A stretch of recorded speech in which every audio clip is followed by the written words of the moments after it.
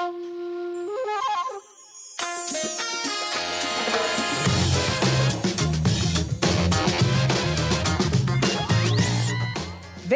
til PVC-podden, kjære lyttere. Kan smart bruk av data gi oss billigere strøm? Og hva kan smart bruk ellers gjøre for oss? Blir livet enklere? Og kan det spare samfunnet og bedrifter for penger? Velkommen til dere, daglig leder i Seabrokers fundamentering og tidligere samferdselsminister, Ketil Solvik-Olsen, og daglig leder i Lede, et av Norges nettselskaper, Øyvind Askevik. Takk. Og jeg gjetter, jeg sitter her med 2 teknologioptimister. Absolutt. Ja, tenkte meg det. Men du da, Steinar, du som er min kollega og skal være med, og er libero i podden. Er du teknologioptimist? Jeg er veldig teknologioptimist. Ja, det er bra. Altså, VAR har kommet til fotballen. Du får jo nå lov å jobbe. Nå får du lov å juble for målet 2 ganger. Det er dobbel glede av å være fotballfan på grunn av ny teknologi. Kan ikke bli bedre. Ja, det er bra. Øyvind, et nettselskap som Lede, det står for distribusjon av strøm til sluttbruker. Og da tenker jeg høyspentlinjer og stolper og brytere og den slags. Mye anlegg. Hva i all verden kan digitalisering og data by på for et selskap som dere? Ja, nei, vi får jo gjennom sensorteknologi blant annet en mye bedre oversikt over komponentene og hvor mye strøm vi kan kjøre gjennom disse ledningene. Og da kan vi også ofte kjøre høyere strøm enn det de er designet for, fordi at temperaturen for eksempel i bakken er lavere enn designtemperatur, og da slipper vi å grave opp og bygge nytt, som er en mye større kostnad. Så det å utnytte nettet på en mye bedre måte, det får vi til ved hjelp av blant annet sensorteknologi. Og droner har jeg lest. Og droner. Vi har jo byttet ut veldig mye av de inspeksjonene vi gjør av høyspentlinjer med droner, så vi har 25 piloter nå i selskapet som flyr egne droner. Og så jobber vi også nå med et veldig spennende prosjekt hvor de kan fly autonom drone fra driftssentralen. Så en kjempeutvikling de siste årene. Så fra å vandre rundt med stolpesko, så har man nå piloter som kjører droner i stedet? Ja, og så er det jo klart at sikkerheten også i disse, altså både å klatre i høyden, men også gå i ulendt terreng, den øker ved å kunne ta i bruk denne teknologien her som droner også. Og fra droner til leder i Droneforeningen og tidligere samferdselsminister. Vi skal ikke kjøre drone i dag, men din teknologiinteresse? Den er ganske brei. Altså, jeg sitter som leder i Droneforeningen. Jeg sitter også som leder i et selskap som heter Steer, som utvikler løsninger for autonome gruelastebiler, altså på steinbrudd. Og i min hverdag så er jeg daglig leder i Seabrokers fundamentering, men i grupper vår så jobber vi også med uttesting av autonome kjøretøy. Og vi prøver å utvikle nå en kollektivløsning som egentlig går på små tunneler under bakken med små busser.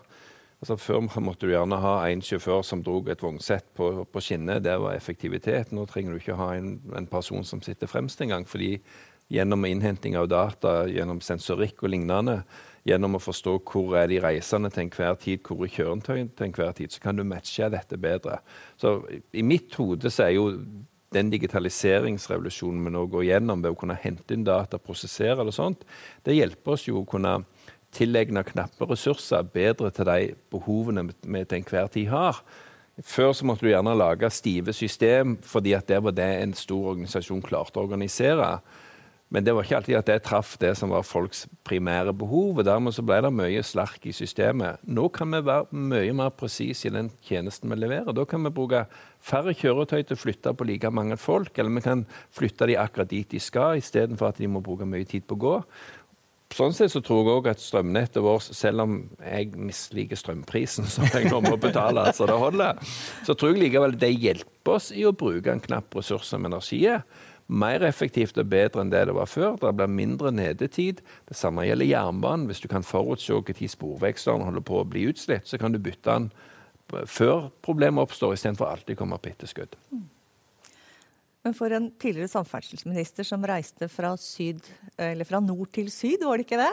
det selvstyrte biler eller autonome biler, blir du litt lei deg da, eller?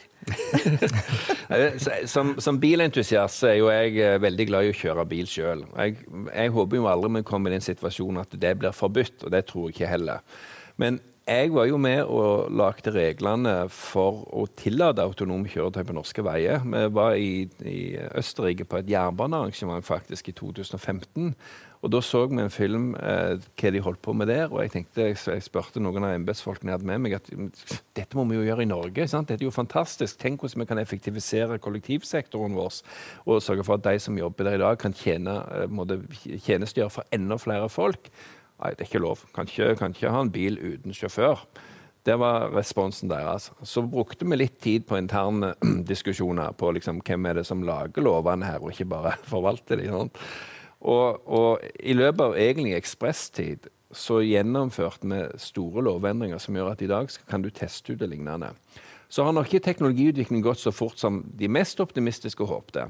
Fordi at det en stor forskjell på å se at noe mulig til at du faktisk kan implementere det trygt og sikkert og med tillit i hele landet. Jeg ville fortsatt ikke sagt at jeg ville satt meg i en autonom bil som tok meg fra Svinesund til Kirkenes i dag. Men det jeg har veldig tro på, det at vi begynner der du har kontrollert omgivelser. Sant? Så du begynner, altså jernbanen burde jo egentlig kunne være mye mer autonom. Derfor tenker vi også på at la oss bygge tunneler, tilpasse dette, bygge de billig autonome kjøretøy. Da har du full kontroll på omgivelsene. Og så går det 5, 10, 20 år, så sensorikk, datasystem, håndtering og alt sånne ting så avansert at du kan slippe de gradvis mer og mer løs på offentlig trafikkerte veier. Så på et tidspunkt så kommer vi dit. Men vi må samtidig vite at all digitalisering det kult for noen av oss, og så det fryktelig skremmende for andre. Så ikke la oss rushe av gårde der du får mer motstand enn glede. Ja. For jeg har bare en sånn drøm i forhold til jeg har heller ikke et mål om at bilen min skal kjøre helt for seg selv, for da tror jeg, da kommer jeg til å kjede meg. Men jeg har en drøm, og det tenker jeg på nesten hver eneste morgen når jeg på vei til jobb. Og da jeg leste en gang om at med den type teknologi så kunne alle biler starte samtidig når en har stoppet for rødt lys. Sånn at du får øke kapasiteten i alle trafikklys. Hvis vi kunne fått til det, at alle, for det kan jo ikke være umulig å få til at alle bilene starter samtidig. Nei, men en del sånne ting mener jeg at det veldig nært forestående, fordi at veldig mange av de nye bilene som selges i dag har jo sånn adaptive cruise control. Og det gjør jo at du får mye bedre flyt i trafikken allerede, og så må du fortsatt ratte bilen, altså styre den. Men altså, det mye hjelpemidler der, men i rollen min som styreleder i Steer, der må du altså tenke å automatisere disse store dumpersene som kjører på steinbrudd, så jo, altså, det jo ikke nødvendigvis kjøreglede og sånne ting du kjenner på når du der, men hvis vi kan automatisere mer av det, tenker det betyr for sikkerhet og arbeidsmiljø til de som i dag kjører rundt på disse humpete greiene med gjerne dårlig luft og lignende. Tenk hvordan du åpner arbeidsmarkedet for mange som gjerne har litt dårlige bein, litt svake ledd og sånne ting, og ikke lenger klarer å klatre opp i dette. Hvordan de kan bli jobben sin mye lenger, og hvordan du gjerne kan få en kontroll-operasjonsrom der flere kan sitte sammen når du får et miljø i løpet av arbeidsdagen, samtidig som du passer på å kontrollere at automatikken funker. Fordi at det ingenting som som kan vi si i Droneforening, there's nothing unmanned about unmanned aviation. Det vel bare masse folk som passer på system og til stede der. Men det at en mann kan styre 4-5 droner i stedet for at du må ha en mann som klatrer opp og ned, der ligger det enormt effektivisering. Ja, så synes jeg det var veldig interessant det du sier om at teknologi for mange kan være skremmende, og det ser vi også i en organisasjon hvor det har vært gjort mye manuell jobb tidligere, og så kommer det en masse teknologi i bruk. Det betyr også at du ofte endrer arbeidsprosessene, du tar vekk en del ledd. Og det kan være skremmende, for å tenke at ja, men hva skal jeg gjøre da? Men det jo fantastisk mye spennende å gjøre selv om noen prosessledd forsvinner. Og ta et eksempel, vi har montører som var med å utvikle det vi kalte for helt i felt, hvor de fikk en digital arbeidsflate og fikk plukket jobbene sine da, på nettbrett egentlig, og bestilt gravemaskin og sånn fra nettbrett. Så vi har flyttet mer og mer oppgaver ut i felt til der de får gjøre mye mer selv. Og det har jo gått veldig greit, men akkurat i den overgangsfasen så det ganske viktig å ha med seg brukeren av teknologien til å utvikle det, og få ned den frykten for å ta i bruk ny teknologi, for dette jo også en kulturreise. Men var det i den prosessen også noen som ble overflødige? Altså, gikk de med stolpesko over til å styre droner, eller fikk dere omskolert dem? Eller måtte dere bytte arbeidsstokk delvis? Nei, vi kan ta vedlikehold for eksempel. Det at vi slutter å kjøre rundt og kikke inn i stasjoner og beveger på ting som ofte kan resultere i at du ødelegger ting. Det trenger ikke å røres, det er bedre at det bare står der, sant? Det gjør at de som gjorde det før, de kan nå gjøre andre arbeidsoppgaver i nettet. Så vi får benytte de ressursene på en bedre måte enn det vi gjorde før, vil jeg si, med bakgrunn i teknologi og oversikt. Det som jeg tror er viktig å huske, at vi har jo ikke nå løst alle problem, og det handler bare om å drifte mot verden, for nå er vi på nirvana. Det er masse utfordringer som vi kan løse nettopp med å frigjøre arbeidskraft, med å sørge for at vi kan løse en oppgave mer effektivt. Da når de samme folkene over mer. Og det er litt av det som også er viktig, det for å ta med de ansatte, at vet du hva, dette er ikke liksom at ok, vi skal aldri levere mer tjenester enn vi gjør i dag, så for hver effektivisering så skal vi bare ha færre folk. Tvert imot, vi kan øke skopet vårt. Det er en betalingsvilje for å få bedre tjenester lignende. Så jeg tror, så lenge jeg klarer å ha det perspektivet, at vi skal bruke det vi har, men dere skal få løse enda mer utfordringer, det er viktig. Utfordringen det er at noen av oss er gjerne veldig glad i teknologi, tar det veldig kjapt. Noen av oss er akademikere, noen folk er bare veldig praktiske. Det som er faren, det er jo at du måtte fase ut en del av de oppgavene som de som gjerne ikke var interessert i å gå lange formelle utdannelser eller lage abstrakte ting, at de gjerne ikke har den samme rollen i samfunnet, ikke ser sin plass i det. Og det er en utfordring vi som samfunn må ta med oss, at alle skal føle at de har en rolle, er med på dette, selv om noen av de typisk maskinoperatøroppgavene gjerne blir digitalisert eller automatisert. I den prosessen som dere har vært i, var det noen fallgruver som du gjerne skulle unngått, og som du kunne ha unngått? Ja, det er jo akkurat dette med å ta med folk på hele historien. Så derfor har vi laget noen sånne digitale utviklingsteam, hvor brukerne sitter inne i teamet, og der vi har med oss interne og eksterne også, sånn at de får være med på reiser. Det vi var litt for raskt med i begynnelsen var å utvikle masse flotte løsninger, og så plutselig kom det 1. januar, for å si det sånn, og så stod det 10 stykker der og så sa, men hva skal vi gjøre nå da? Nå tar det jo dette seg av det, vi har ikke hørt noen ting. Det er en fallgruve som vi har lært av, og derfor har vi mer brukermedvirkning nå da, enn tidligere. For det er masse teknologi der du kan ta i bruk, men det skal adopteres, og vi skal lykkes med det. Sant? Det skal bli stas å bruke teknologi. Det skal ikke bli en enda større frykt enn det kanskje er for noen. Bare sånn, nå har jo, Ketil, du har jo tatt steg over i denne her edle gruppa hvit mann i 50 år. Er dette en personlighetstype problemstilling, eller er det en alderdomsproblemstilling? Jeg tror at nei, du finner teknologioptimister og de som omfavner endring i alle aldre, og du finner de som på en måte synes at alt var bedre i går, eller sånn som bestefar fortalte om det, og i alle aldre. Sant? Og der er vi ulike mennesketyper, og det er også viktig at vi tar med oss at noen ønsker å ha en veldig strukturert hverdag, der de nærmest får beskjed om hva er oppgaven du skal gjøre i dag, så de vet nøyaktig hva de skal levere. Andre av oss ønsker å ha på en måte, minst mulig ISO-sertifisering av bånd, og minst mulig krav, sant? Fordi at kreativiteten skal blomstre. Så nesten uavhengig av hva digitalisering du har i bånd, bare det krever at vi må finne en måte å snakke sammen og lignende, som gjør at folk funker til tross for ulike personlighetstyper. Og det må også tas hensyn til når en digitaliserer ting. Noe av det som jeg gjerne opplever som gjerne sånn hverdagsutfordringer, det er jo at du kommer inn med flotte datasystem og skal samle informasjon, og så er det noen som, nei, men du, Excel-arket mitt, det funker mye bedre. Og da får du ikke samlet data fra hele bedriften, og du får ikke delt det på samme måten, og da vet du ikke heller om det du har er representativt, og så lygger det. Sant? Så det er jo bare å få liksom, gjengen med på spillet, at vi bruker et felles verktøy, for det er viktig for vår bedrift. Det er den ene greia. Som samfunn så er det også viktig at vi unngår at noen få aktører får ta monopol på felles data. At vi til slutt gjerne blir avhengig av at du har Google eller Spotify eller Amazon. Liksom, det der alt skal skje, og så kan de nærmest ta den prisen de vil, fordi at det å nå frem i informasjonsjungelen blir for komplisert for nye konkurrenter. Så det at vi også som samfunn må være bevisst på hva fallgruve det her i å skape enorm makt og enorme verdier på få hender på grunn av digitalisering, det vil være en kontinuerlig debatt. Det har jeg lyst til, ja, det ser vi, bare støtter deg på det, at det ser vi i Lede også, at alder har ikke alltid så mye å si. Du har de som er rett før pensjonsalder, som kaster seg over og lærer veldig raskt.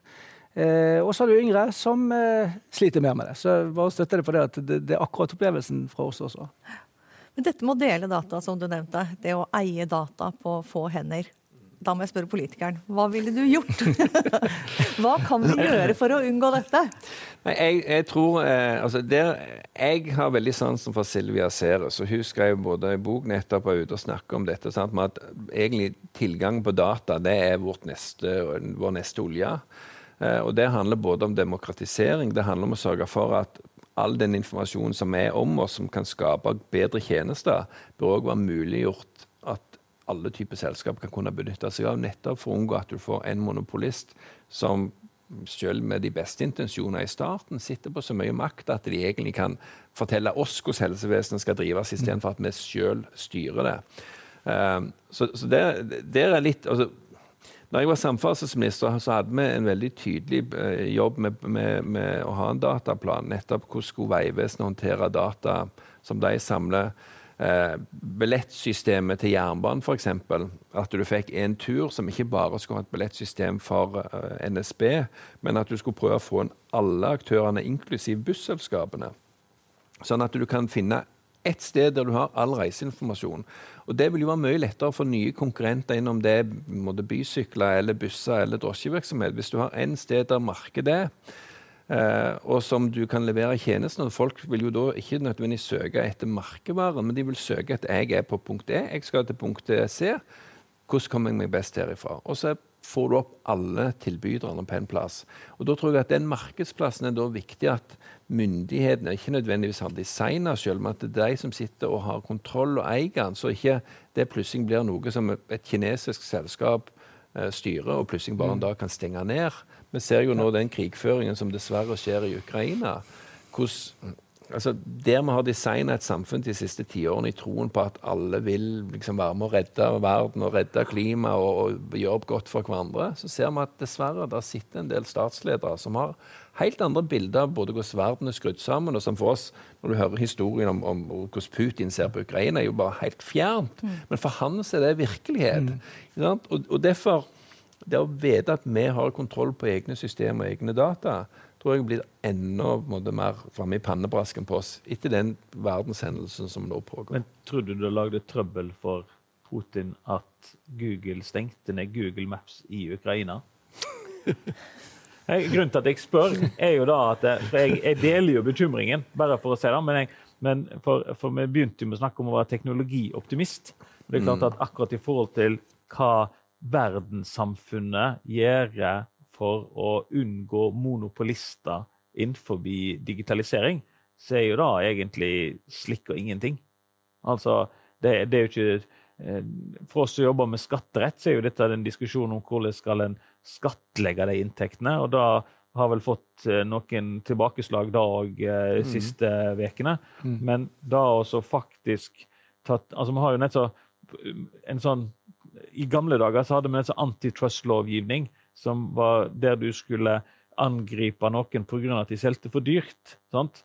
Men da så, vi har vel aldri klart å løse antitrust-lovgivning knyttet til monopolister, som jo egentlig på et vis selger for billig, på grunn av at de er så store at ingen er i stand til å konkurrere med skalafordelene deres. Ja, ikke sant? Og det blir jo enda mer synlig nå når du ikke trenger å bygge store, kostbare fabrikker for å produsere fysiske varer, men der liksom, er du først med kildekode som funker, så kan du ta markedet sånn og få små beløp fra 1 milliard mennesker som gjør at konkurrenten som gjerne har et like godt produkt, men som ikke har nådd inn i det, plutselig tom for kapital i å utvikle konkurrerende greier. Så digitaliseringen må du bare ekspandere disse problemene, og ikke minst tempomessig. Fordi at det skjer så fort at selv om du briljante politikere med briljante rådgivere, det å henge med i alle svinger på alt som utvikler seg, og hvordan penger flytter henne, det blir bare vanskeligere og vanskeligere. Men jeg tror ikke det umulig, og selv om vi kan peke på de utfordringene, vi kan peke på hvordan folk kan hacke seg inn, og hvordan du kan gjerne ta livet av folk med hjelp av teknologi. Men da det jo litt sånn, hva grunnsyn har vi i bånd? Tror vi at de fleste av oss egentlig snille, eller tror vi at alle slemme og går med en konspirasjon i magen?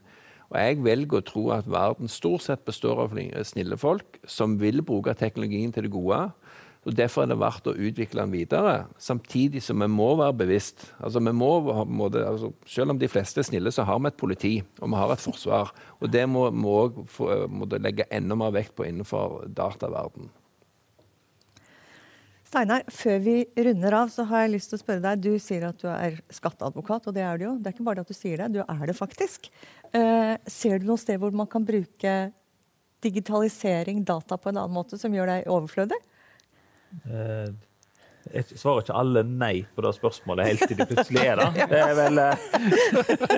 Så jeg svarer på det at jeg håper ikke... Altså, det jeg tror, eller det som i hvert fall målet vårt, jo også sørge for at vi slipper å gjøre disse standardiserte oppgavene. Og det jo nett sånn at vi kan bruke ressurser på å eller sånn at vi bruker tid på å gjøre det som på et vis krever noe annet enn da å følge prosedyrer. Det som en utfordring i vår bransje jo litt da at i hvert fall det en slags holdning om at du må nett så ha gjort de kjedelige tingene i 5 år før du i stand til å gjøre det som ikke så kjedelig lenger. Men kanskje det også mulig. Kanskje kan vi få det i 5 år til å bli 8 måneder i stedet for. Altså, jeg jo helt enig. Altså, jeg tror jo at vår intellektuelle kapasitet og sånne ting, og det å hele veien utvikle ting, det å tolke ting og sånne ting, der kan datamaskiner og dataprogrammering og sånn, det kan hjelpe oss. Men jeg tror mange av beslutningene fortsatt ting som vi må ta, sånn at vi kan bruke mer tid på det som virkelig gøy og utfordrende, i stedet for de litt sånn kjedelige punchejobbene. Og etter nylig har bodd et par år i USA og sett hvordan det å levere inn skattemeldingene der, kontra her hjemme. Altså, Norge har beveget seg ekstremt langt og ekstremt fort i å få til det samspillet. Og der tror jeg også, altså det en av de konkurransefordelene som ikke helt bevisst på. For vi tar det for gitt at dette likt i hele verden, men det det sannelig ikke. Jeg fikk mitt første sjekkhefte når jeg flyttet til USA. Og det var for å kunne betale husleia, for jeg måtte betale $50 i gebyr hvis jeg betalte det via nettbank. Mens det var gratis å betale med papirsjekk. Samme så jeg i korpset. Når vi sto og selte vaffel og sånne ting for å få inntekter til korpset som ungene gikk i USA, så brukte vi Apple Pay som betalingsmiddel. Men når vi skulle betale for korpsturen de skulle være med på, da måtte vi betale med sjekk. Jeg har jo lært et begrep fra USA, to go postal. Og det rett og slett, postvesenet fungerer så dårlig at det har blitt et begrep, to go postal. Da blir du helt gal av byråkratiet. Ja, jeg skulle bare si, akkurat nå så jobber vi med et prosjekt hvor vi skal forbedre kundeopplevelsen. Og da jo det å digitalisere den kundereisen en stor bit av dette her. Og så kan man tenke at forsvinner alle kundebehandlere våre som har tatt telefon tidligere? Nei, de kommer til å sitte bak og følge med og få inn data for å gjøre kundeopplevelsen bedre og faktisk fikse der kunden har strul og heft, heller enn å svare telefon. Så det gir en større verdi til kunden. De får nye spennende arbeidsoppgaver, mange av de. Og ja, totaliteten... Jeg må bare si en ting. Jeg jo ikke kunde hos dere, men jeg må innrømme at når jeg prøver sånne chat-roboter, så føler jeg at vi fremdeles har litt å gå på før alle problemer innenfor digitalisering løst.